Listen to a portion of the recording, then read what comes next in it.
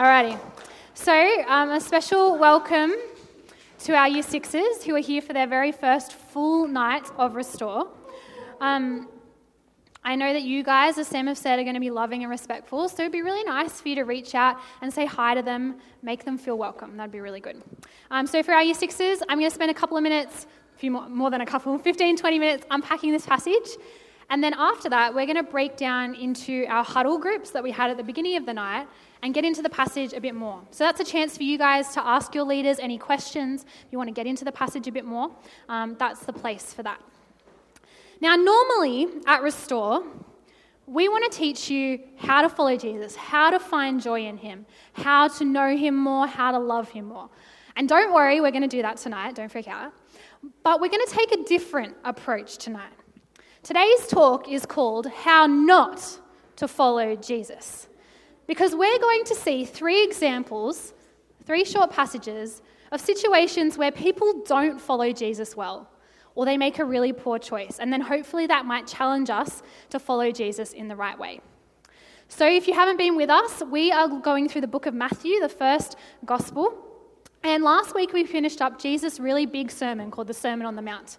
Now they've come down from the mount and Jesus has been healing people and casting demons out of people. And so lots of crowds are starting to gather. And that brings us today to our passage starting from Matthew 8, verse 18. So our first way to not follow Jesus is to only follow him when it's comfortable. So Jesus had been healing all these people, and the crowd started to gather, and so the disciples and him decided to row a boat to the other side of the lake. But before they get there, a teacher of the law comes up to them and says in verse 19, hopefully we'll see it on the slide, this teacher of the law says, "Teacher, I will follow you wherever you go." Now, we don't know a lot about this teacher. We know that they were probably a respectable person. They were probably an expert in the Old Testament in the Bible. And so this teacher says that he wants to follow Jesus. So you'd think that Jesus' response would be, absolutely, come along. But he says something a bit different instead. Can you see that? Jesus replied, "Foxes have dens and birds have nests, but the Son of Man has no place to lay his head." Bit strange, isn't it? So what does it mean? Well, Jesus is saying that foxes have dens. They have a home to go to, a place to live. And birds have nests, a place to retreat to, a place to make their own, a home. But the Son of Man, that's Jesus, has no place to lay his head. During his ministry, Jesus didn't have a permanent home, a permanent place to stay. He didn't rent, he didn't buy a house, he didn't have a mortgage. Just think about that. Jesus, God, who lived in heaven and has absolute power, absolute authority, was technically homeless during the ministry in his later part of life. Jesus was willing to sacrifice his own comfort for us. He sacrificed his position in heaven. He gave up respect, he gave up importance to come here to us. And what happened? People mocked him, they beat him, they nailed him to a cross. And he came here to rescue us from our brokenness and give us new life. So what Jesus is saying here to this teacher of the law, that following him doesn't mean that all the crowds are going to follow you, because that's probably what the teacher of the law wanted. Jesus is saying, you're not going to be famous following me. You're not going to have a luxurious life. You're going to have to rely on other people. Following Jesus is not 5-star hotels. It's not lots of respect and lots of power. It means sacrifice. And so Jesus' mission strategy here is kind of interesting. I was thinking about it during the week and trying to come up with an illustration. So just imagine like one night after youth group, one of you guys comes up to me and says, "Mickey, I want to follow Jesus." And I said, "Really? I don't know. Have you thought about it?" It would kind of be a bit strange, wouldn't it? So Jesus gives this cryptic advice to this teacher because he wants the teacher to consider the cost. Consider the cost before committing.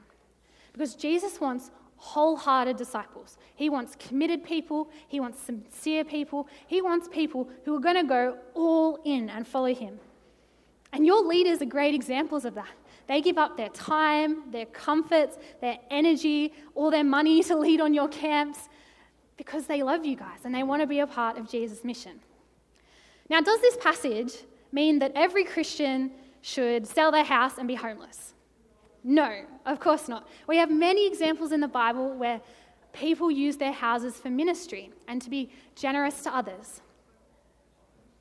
But it does mean that every Christian should be willing to sacrifice for others, to give up comforts, to give up luxuries, to give up safety and their plans, if that's what Jesus calls them to do. So what could be some examples for you guys? Well, maybe you could give up your comfort and choose to sit with someone who doesn't have a lot of friends at youth group. Maybe you could give up an extra snack on the way down from Coles and help give that to our compassion child. Maybe it means you choose not to work on Friday nights or Sundays so you can come to youth group and church. Maybe it means you go to the Christian lunchtime group at your school or go to the Christian SRE class, even if your friends pick on you. Sadly, we don't hear much more about this teacher, so it means that he probably didn't follow Jesus because he only wanted to follow Jesus when it was comfortable. So let's learn from that and let's be willing to follow Jesus when it's uncomfortable. So our second way to not follow Jesus, that's why there's a big red circle through it, is to give excuses why you can't. Don't do that. Now we're going to get another disciple. We don't know who they are, but they come up in the next verse and say to Jesus, "Lord, first let me bury my own father." But Jesus told him, "Follow me and let the dead bury their own dead." That seems pretty harsh, doesn't it? Now, we don't really or entirely know what this disciple was saying, because there was this old saying in Bible times that to bury your father meant to look after them in their old age. And so this disciple might have been actually asking for years to stay at home. That's the first option. The second option is that this disciple's father might have recently passed away, but for some reason, Jesus is calling him to follow him right now. Jesus has a little play on words as well. He says, "Let the dead bury their own dead." And so what Jesus means is let the spiritually dead, those who don't know Jesus, bury the physically dead. So Jesus is asking this disciple at this moment, at a very important time in Jesus' own ministry, to put him first, to put Jesus first before his family obligations. That's a pretty radical claim. Now, does that mean that Christians everywhere, and you guys, if you're a Christian, should not look after your elderly parents? No. Jesus actually rebukes Christians later on when they don't look after their elderly parents.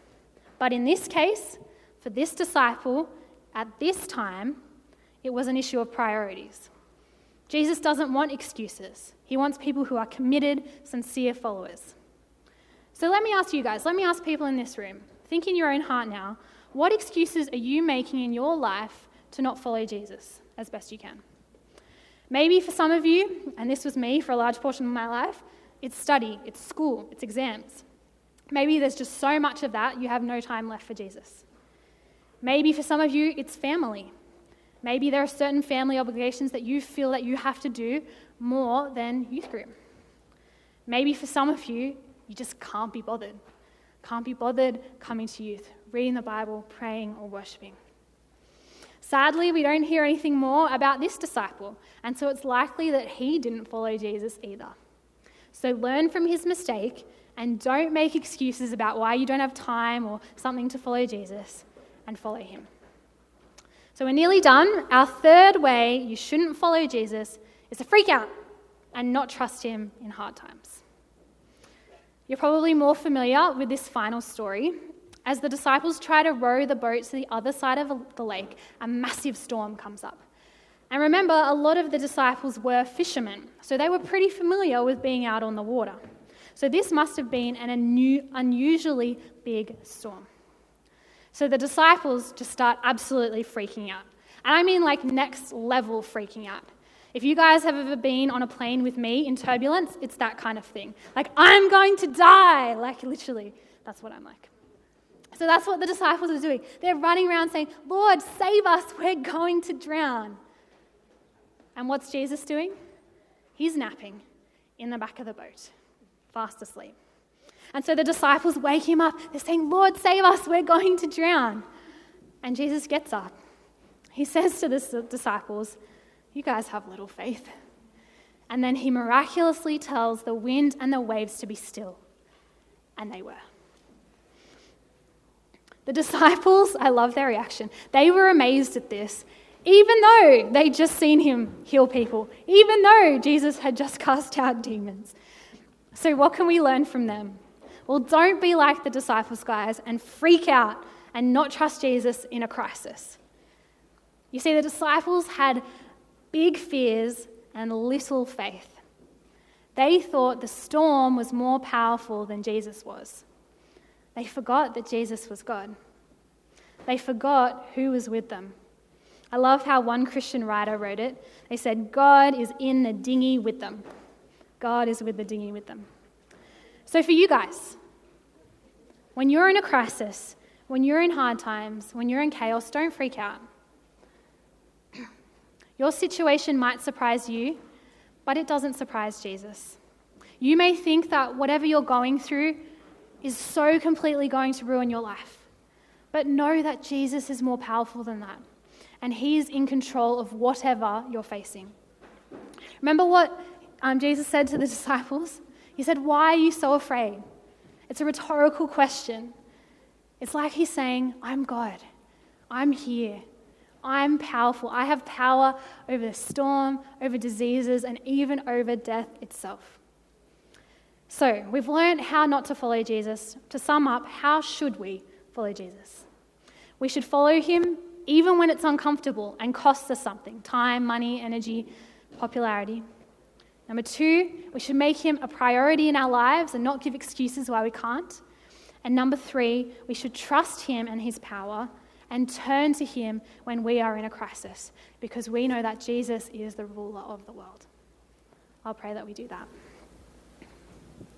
Heavenly Father, thank you that you sent Jesus into this world, and he gave up so much for us. Gave up his position in heaven, his authority, his respect, Lord. And we just pray that you would help us and challenge us right now to also be willing to give up those things for others. Help us to give up our time, our energy, our popularity, our comforts to love others just as you have loved us. In Jesus' name we pray. Amen.